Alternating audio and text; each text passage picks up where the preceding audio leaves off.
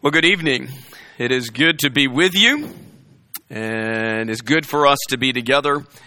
Appreciate you being here, setting this time aside to study God's Word, to edify one another, and to praise our Creator. In our world, items break. In our world, things deteriorate and wear out. Living things get hurt. They become weak and sick. And eventually, all living things die.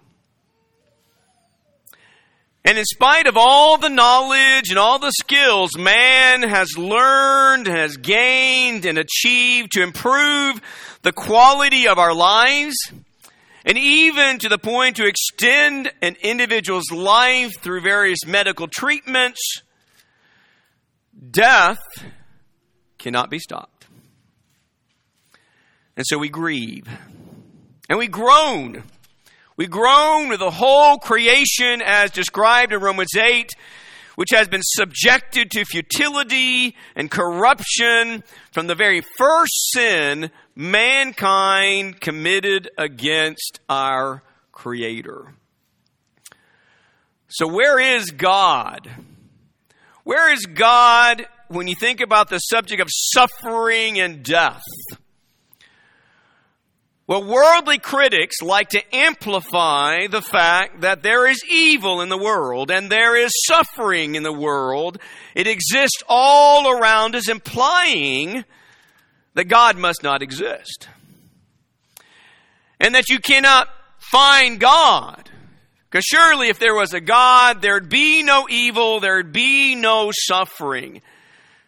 And how conveniently they ignore the fact that many, if not most, of the painful consequences in life are often the result of man's choices and man's actions. So it's not God's fault, is it? But generally speaking, unbelievers want to dismiss the reality of their sin. Why? Well, because if you can dismiss the reality of your sin, at least in your mind, you can convince yourself that, well, then it frees you from any sense of accountability to anyone or to anything in this world or elsewhere. But the remedy of man and the remedy of man's apparent inevitable end is Jesus Christ. He's the remedy. The very one that is ascribed to us in the Holy Scriptures is the one who conquered death and now holds the keys of Hades and death in his hands. If Christ was not raised, if our Lord and Savior Jesus Christ was not raised from the dead on that third day as we believe him to have achieved, well, then everything is a lie. Everything is a lie if Christ has not been raised. And even the Holy Spirit, through Paul, uses that kind of reasoning and accepts the fact, if he hasn't been raised, then there are some things about Christianity that is all a lie, it's all useless. For example, in 1 Corinthians chapter 15, just selecting a few of the verses here in the 15th chapter, where it says, for example, in verse 14, if Christ has not been raised, then our preaching is vain, and your faith is vain. If Christ is not raised, then why are we here tonight? That's the point. Why are there evangelists of the gospel of Jesus if Christ is not raised? That's a reasonable question. A question that actually comes from the Holy Spirit and Christ and our Father. In verse 15, he goes on to say, moreover, we are even found to be false witnesses of God, because we testified against God that he raised Christ, whom he did not raise. In fact, if the dead are not raised. And so Paul, he says, we, the apostles or the witnesses of Christ, if Christ has not been raised, then, our witnessing is all a lie. Verse 17, if Christ has not been raised, your faith is worthless, and you are still in your sins. If Christ is not raised. Verse 18 then says, then those also who have fallen asleep in Christ have perished. But if true, if Christ has been raised, as the Scriptures say, then everything that God has revealed, everything that God has said in the Scriptures is true. If Christ has been raised.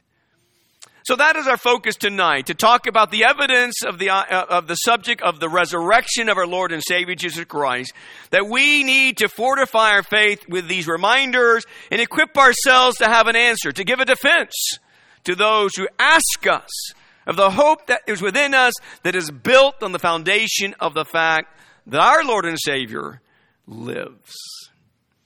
The resurrection of Jesus Christ is central.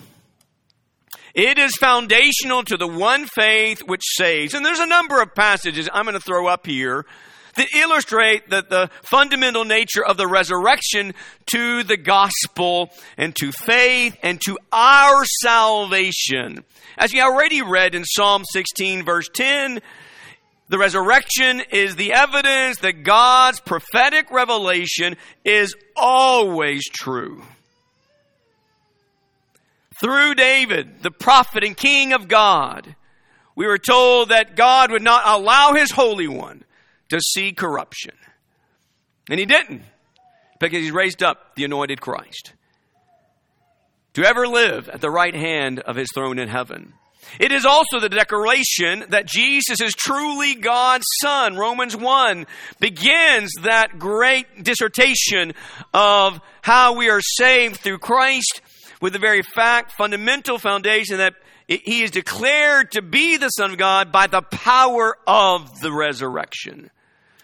Jesus foretold this. Even in his lifetime, Jesus himself said, this is going to happen. I am going to die, but I'm not going to just die any old way. I'm going to be killed. But he said, but I'm going to raise up on the third day. For example, in Mark chapter 8:31, very quickly, he began to teach them that the Son of Man must suffer many things and be rejected by the elders and the chief priests and the scribes and be killed.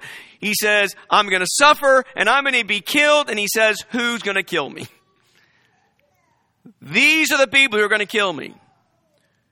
But after 3 days, Jesus said, the Son of Man will rise again. Chapter 9, verse 31 as well. For he was teaching his disciples and telling them, the Son of Man is to be delivered in the hands of men, and they will kill him. They will kill Jesus. And when he has been killed, he will rise 3 days later. So not only is the resurrection the evidence of the truthfulness of Scripture, the accuracy of Scripture, but also it is the declaration that he is who he claimed to be when he says, I am the Son of God. It is also a testimony to the fact that Christ is master over death. Christ was raised from the dead to die nevermore, and death is no longer a master over him. And the flip side of that is Jesus, the master of death. Jesus is Lord. Jesus is King. He is the master over death. And for that reason, there is life that exists after death. In the Gospel of John, chapter 11, on the occasion of raising Lazarus, even with that miracle, when he raised Lazarus from the dead, but he is not master over death, though. Lazarus died again. He had to go through death again. But listen to what Jesus says to Martha about who he is. There in chapter 11, verse 25, Jesus said to her, I am the resurrection. I am the life. He who believes in me will live even if he dies. Jesus is the master over death. There is life after death. There's also the idea of the spiritual transformation that is attainable because of the resurrection of Christ. If we have been buried with him in the likeness of his death, we shall be in the likeness of, united in the likeness of his resurrection. And Romans 6 is all about this transformation of dying to sin and becoming a new man in Christ. That's possible not just because of his death, but that's possible because of his resurrection as well. Forgiveness is real because of the resurrection. If Christ has not been raised, Paul says in 1 Corinthians 15, you are still in your sins, implying you have not been forgiven and there is no forgiveness. But the Holy Spirit through Paul says there is. Why? Because Christ has been raised. And last, to illustrate just the fundamental nature of this theme and this thread of truth, and that is, it is because of the resurrection of Jesus Christ that there is the hope of eternal life. That is assured to you and me because Jesus was raised from the dead on the third day, just like David prophesied according to God's word, just as the Son of God prophesied according to his own word. We now have the hope of everlasting life. There in 1 Peter, 1 Peter chapter, no, that should be, I'm in 2 Peter, that's why it's looking wrong. In 1 Peter chapter 1, verse 3, blessed be the God and Father of our Lord Jesus Christ, who according to his great mercy has caused us to be born again. We are born again in Christ. We are born again through Christ. To what? To a living hope. Why? Why is our hope alive? Why does it live forevermore? Because through the resurrection of Jesus Christ from that. That's why you have a living hope.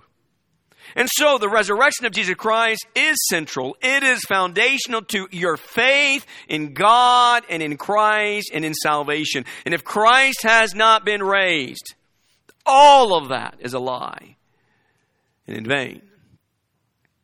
So we need to believe in the resurrection of Jesus, but we need to understand the fortification of that faith and why it is not built upon some gullible idea that some man just thought up and he's trying to deceive us in some way. We need to understand the foundation of the resurrection to our faith and that your faith is solid and it is firm and is able to withstand whatever storm that comes your way in this life. Now, it's interesting to think about the fact that obviously on the subject of the resurrection in the academia world, in the academic world, that there are all kinds of various arguments against it. And people have various degrees or levels of faith about it. But it's interesting to think about the idea that among scholars who have very different beliefs, there is a general acceptance among many, if not most, not all, but there is a general acceptance among many, if not most, scholars to recognize that you can rely on the historicity of the New Testament. As a document, an ancient document, that what is recorded there is reliable history. Now, although skeptics may agree on some level with that, skeptics generally will then say they don't believe in the resurrection, though. They won't believe in the resurrection of Jesus, but these critical scholars will agree on some of the points, which I find very interesting, because it's all in the same document. The same men are telling the same story, but the skeptic will not accept the resurrection while they'll agree on a number of facts about Jesus Christ. And to illustrate that, there is a scholar by the name of Gary Habermas who's written a book titled The Risen Jesus and Future Hope. And in the book, he has a list of various facts that these scholars agree on. And I just want to share this very quickly with you. These are points that even people who don't believe in Jesus on the aspect of the historicity of the documents will accept, okay, I can accept that point to be true.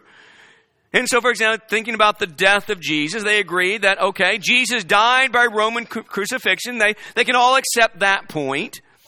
And they'll agree he was buried and most likely in a private tomb. Soon afterwards, the disciples were discouraged. They were bereaved and they were despondent, having lost hope because their Savior was killed by Jewish enemies.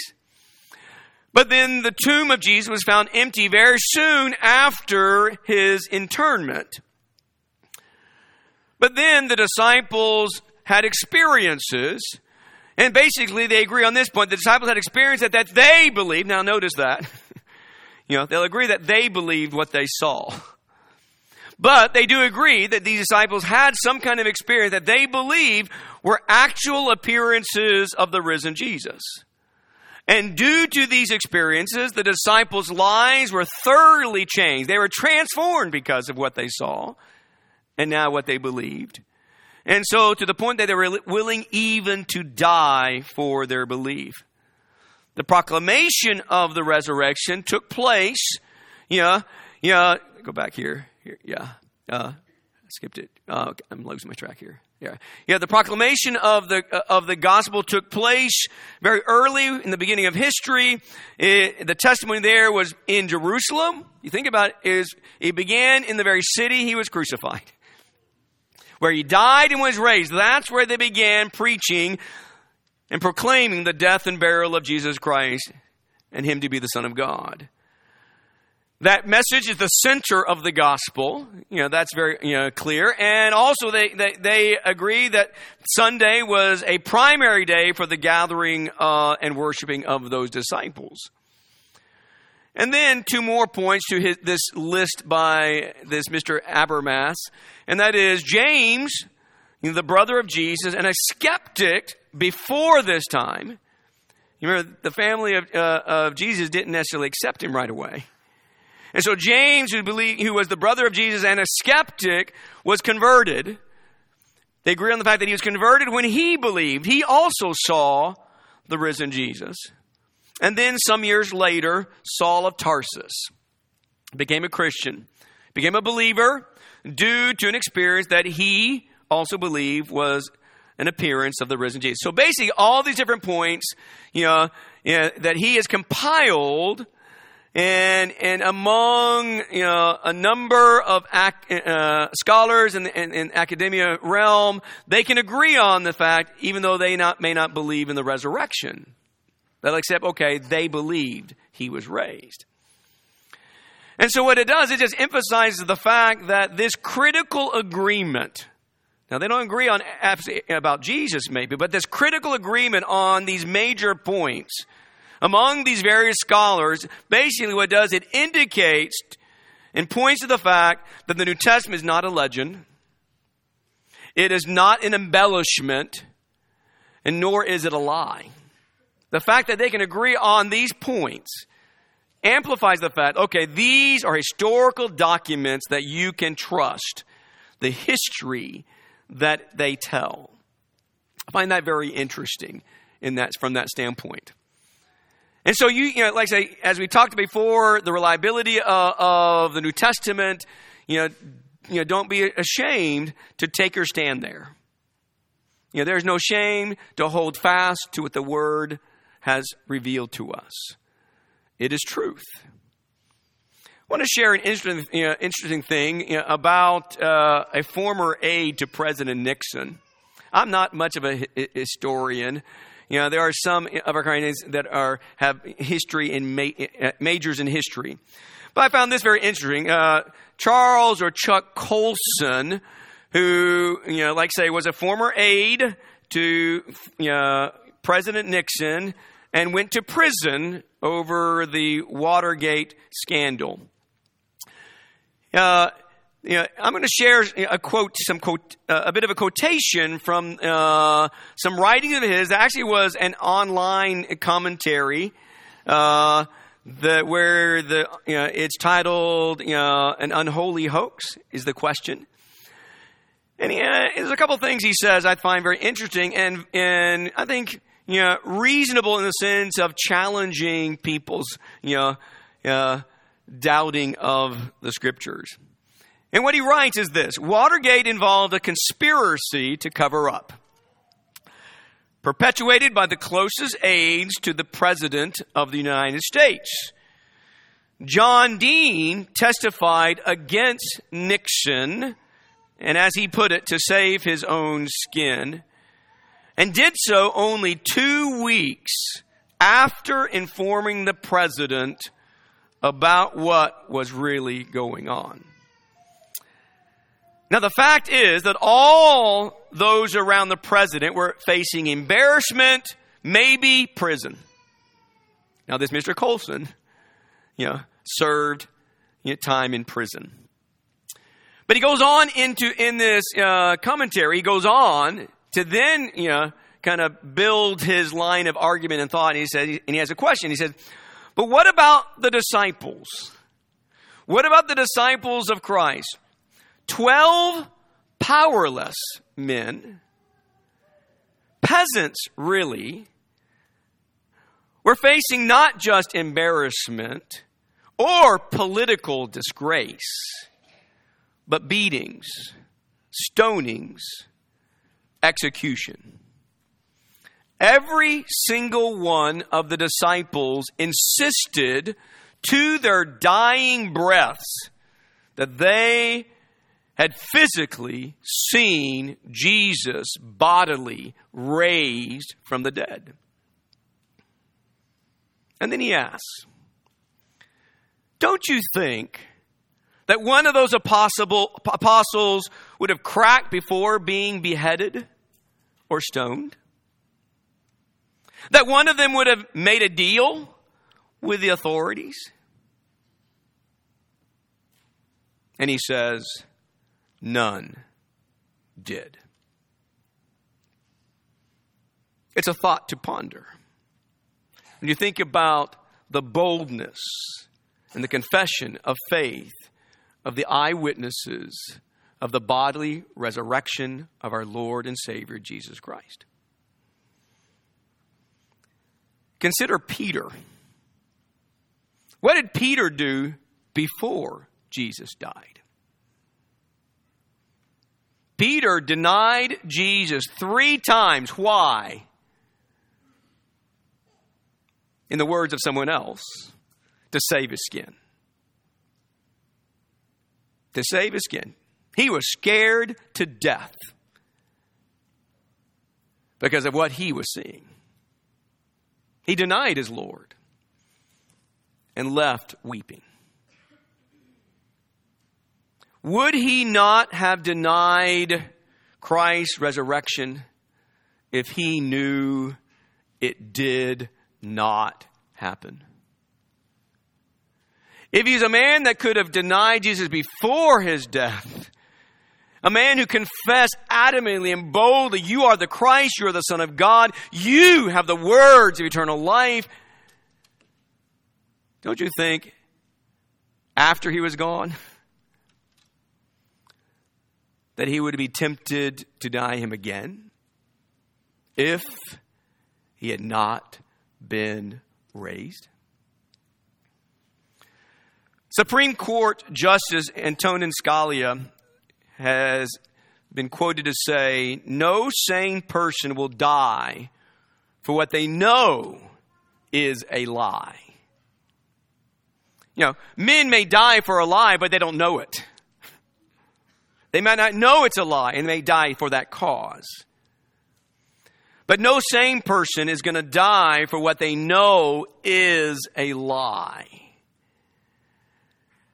And we have in the New Testament, we have New Testament eyewitnesses and New Testament martyrs, all because they saw their Lord and Savior Jesus alive after being dead and dying on a cross. That's why Peter in Acts chapter 2, verse 32, as he is proclaiming Christ, he's proclaiming him as the Son of God, as the Lord and Christ that needs to be obeyed and followed. He says, this Jesus whom God has raised from the dead of which we are witnesses.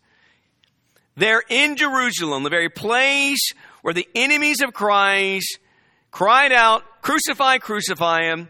The very enemies of Christ, carried him off to Pilate and put political pressure to make sure he was crucified among thieves. In that same city, approximately 50 days after the death of Jesus, they're standing boldly, unashamedly, confessing their faith that Jesus is the Son of God and declaring that he was raised. We saw him. And there those 12 men in the midst of that mass of a Jewish gathering testifying of the resurrection of Jesus Christ. The empty tomb of the man Jesus. The empty tomb of the man Jesus demands a reasonable explanation. Now, there are people, critics and skeptics, who offer various, alternative theories.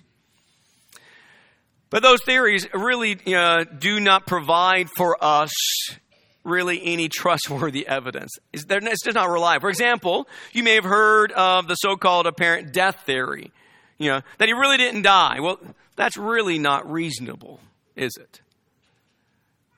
Even historians recognize that. That's just not a reasonable suggestion to suggest Jesus really didn't die. Another one is the hallucination theory. That, Jesus just hallucinated, or people were just hallucinating, Well, 500 people do not hallucinate at the same time. And generally speaking, no single one person has the same hallucination. So that's not reasonable. And even the theory that the body was stolen, which even the New Testament says that was an attempted effort to, kind of turn the tide here. All of those are feeble attempts to justify the basic fact that they reject the miracle of the resurrection. They don't want to believe in a miracle. Divine power intervening in nature in overcoming nature's laws. The tomb of Jesus, no matter what their theories are, the tomb of Jesus remained empty. And recorded eyewitness testified that tomb was empty. You think about it, the lifeless body of Jesus never disproved that Jesus wasn't raised. The lifeless body of Jesus never disproved that Jesus was not raised. You think about all the people who were alive and whatever their age span was, that time frame, that people who were there in the midst of all of that and what they could have done to try to prove, that Jesus was not raised by simply showing, here's his body for all to see. But instead what we have testimony that people said that the tomb is empty. The Gospels give us this historical account that, first of all, there were some women who testified, that the tomb was empty. So let's just go ahead and turn over to Luke chapter 24. I want to read some of these texts. We're not going to read all of the scriptures that you're going to see on the PowerPoint. But in Luke chapter 24, verses 1 through 9, you have the women coming, the day after the Sabbath, on the first day of the week. They have come to the tomb, to continue to put more spices on the prepared body of Jesus Christ. And so it says, on the first day of the week, at early dawn, they came to the tomb, bringing the spices which they had prepared. And they found the stone rolled away from the tomb. There is actually a theory that says they went to the wrong tomb. And interestingly, Luke says, back in chapter 23, verse 55, he says, the women who had come with him out of Galilee followed and saw the tomb. and how his body was laid. They made sure which tomb it was. So once again, it is unreasonable to suggest in this historical document to say, well, no, they just didn't remember where they laid him. Well, no, they followed and they saw where they put the body of Jesus. And so the next day they come, the stones rolled away, and when they entered, they did not find the body of the Lord Jesus. He's gone. It's empty. And while they were perplexed about this, behold, two men suddenly stood near, them in dazzling clothing. And as the women were terrified and bowed their faces to the ground, the men said to them, why do you seek the living one among the dead? He is not here, but he is risen. Remember how he spoke to you while he was still in Galilee, saying that the Son of Man must be delivered into the hands of sinful men and be crucified, and the third day rise again. And they remembered his words and returned from the tomb and reported all these things to the 11 and all the rest. The first ones to testify of the empty tomb were women. That itself empowers the authenticity of this historical document. And the reason why is because at that time, a testimony of a woman was not very valid, is it? Jewish culture was such that they generally did not accept the testimony of women in a court proceeding. And yet God chooses to reveal the empty tomb first to women. If you're going to try to pull the wool over somebody and just deceive them, you don't begin by saying, okay, the women are the ones who first saw the empty tomb. It brings greater authenticity to the reliability of these historical documents. This is accurate history of what really, truly happened. And then we turn over to John 20 and recognize it is then after that report that then Peter and John run to the tomb and they verify. And so it's verified by two of the apostles. But then thirdly, you even got the guards going back to the enemies of Christ. And sure enough, they're paid off to basically lie about, what has happened, to basically say the body was stolen. But the point is, the tomb's empty. Their lie, and you think, their lie confirms the fact the tomb is empty. And y'all are really pulling at straws here to try to convince what really happened. The truth is, as stated here in Luke 24, verse 6, that is, he's not here. He's not here. Why? Why is he not here? He's risen. That's why. He told you. It's happened just like he told you. In the New Testament documents, in the gospel accounts, you have 12 appearances of the raised and living Jesus documented in Matthew, Mark, and Luke, and John. You think about that. You have 12 different eyewitness moments. Not 12 different people, 12 different occasions of eyewitness moments.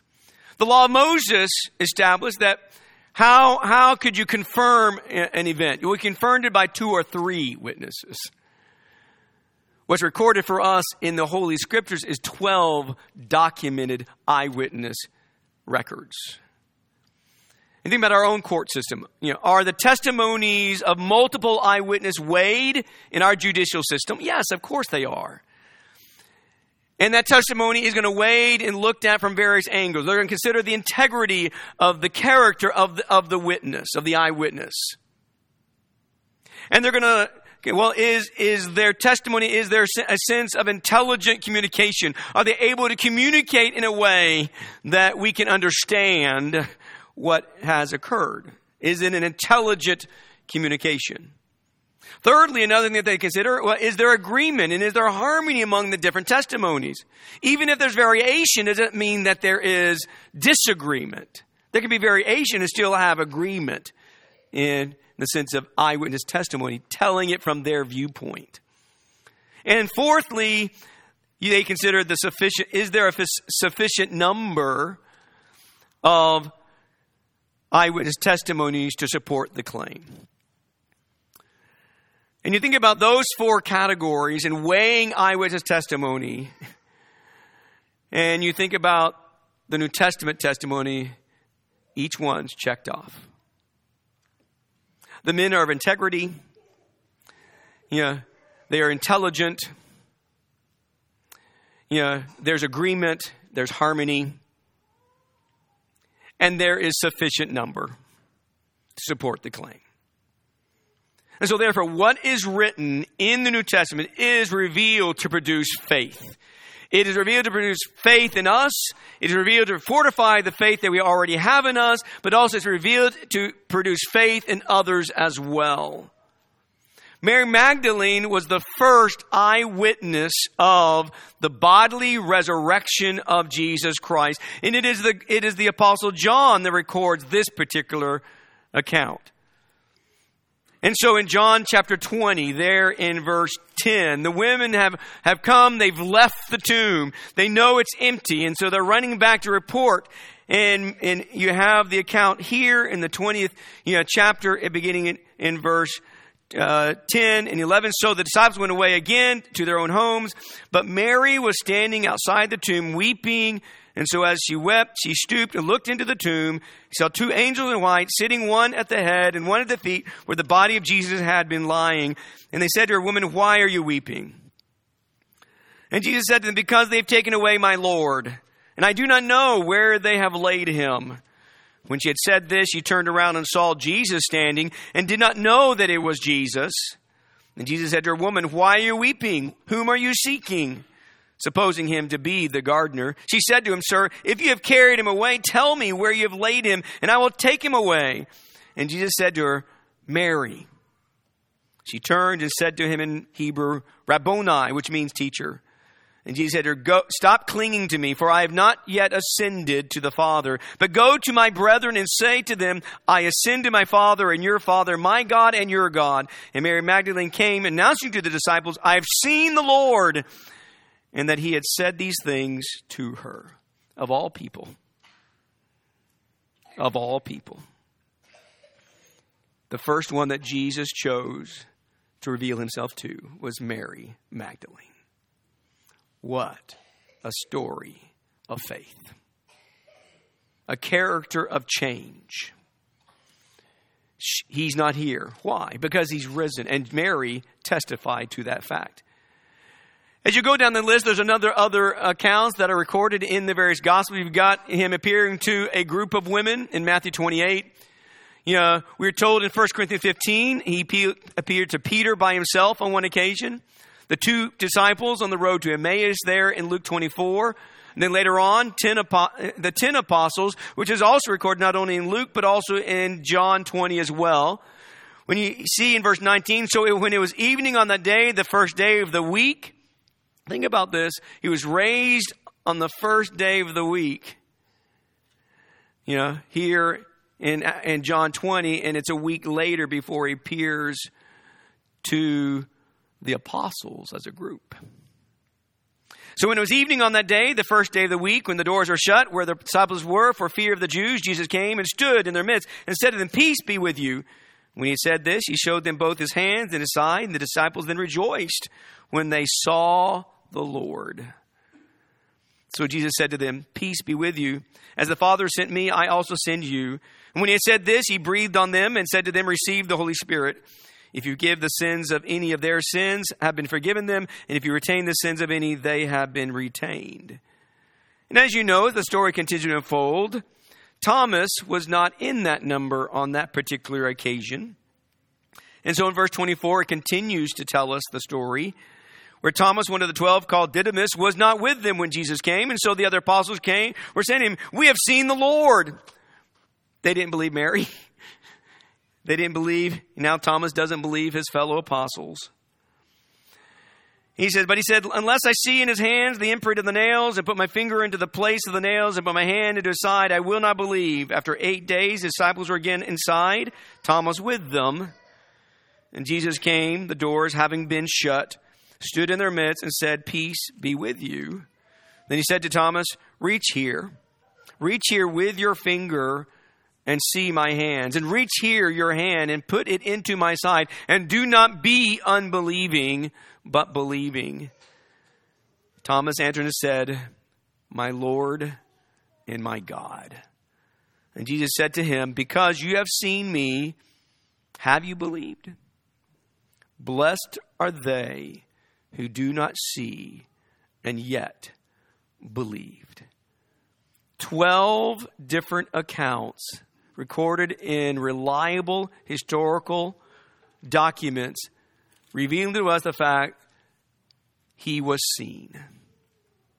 Jesus was truly raised from the dead on the third day, just as God foretold through his prophet David, just as God foretold through his Son, Jesus Christ. He was raised with power on that third day, declared to be the Son of God. It happened just as God said it would happen. You think about it. Jesus claimed to be equal with God the Father even when he was still on earth. He made that claim. For example, in John chapter 8, verse 58, when Jesus said, before Abraham was, I am. And that Jewish audience understood exactly what he meant by that. And it angered them. It infuriated them that he would make such a claim. Jesus claimed to be God even while he was on earth. Why is that? Because Jesus was greater than Abraham, and Jesus is greater than Abraham, and his resurrection is proof of that fact. It is the final earthly proof that Jesus is who he is. It is for that reason, because of the proof of the resurrection, that we have the proof that one day all men will be judged. The resurrection is also a proof of the fact there is accountability to God. As Paul preaches here in Athens, when he says, he has fixed a day, God the Father has fixed a day in which he will judge the world in righteousness through a man whom he has appointed, having furnished proof to all men by raising him from the dead.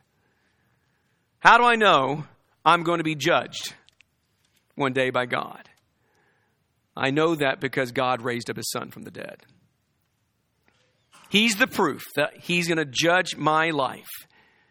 I'm accountable for the deeds that I do in the body, whether good or bad.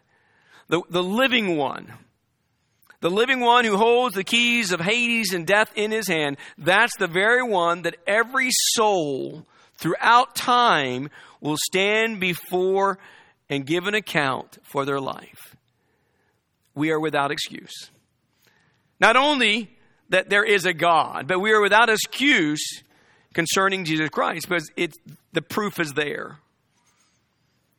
Christ was raised on the third day, declared to be the Son of God, appointed by God to be the judge of mankind.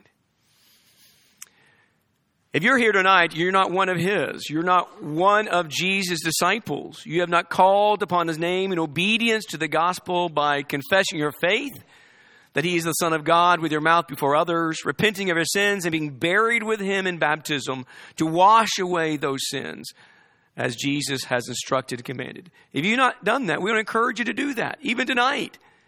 Not because we said so, but because of who Jesus is. Give your life to him. Surrender your all to him. Because one day he will judge you, and only he can save you. Whatever your spiritual need may be, please come now. Make your wishes known when we stand and sing the song that's been selected.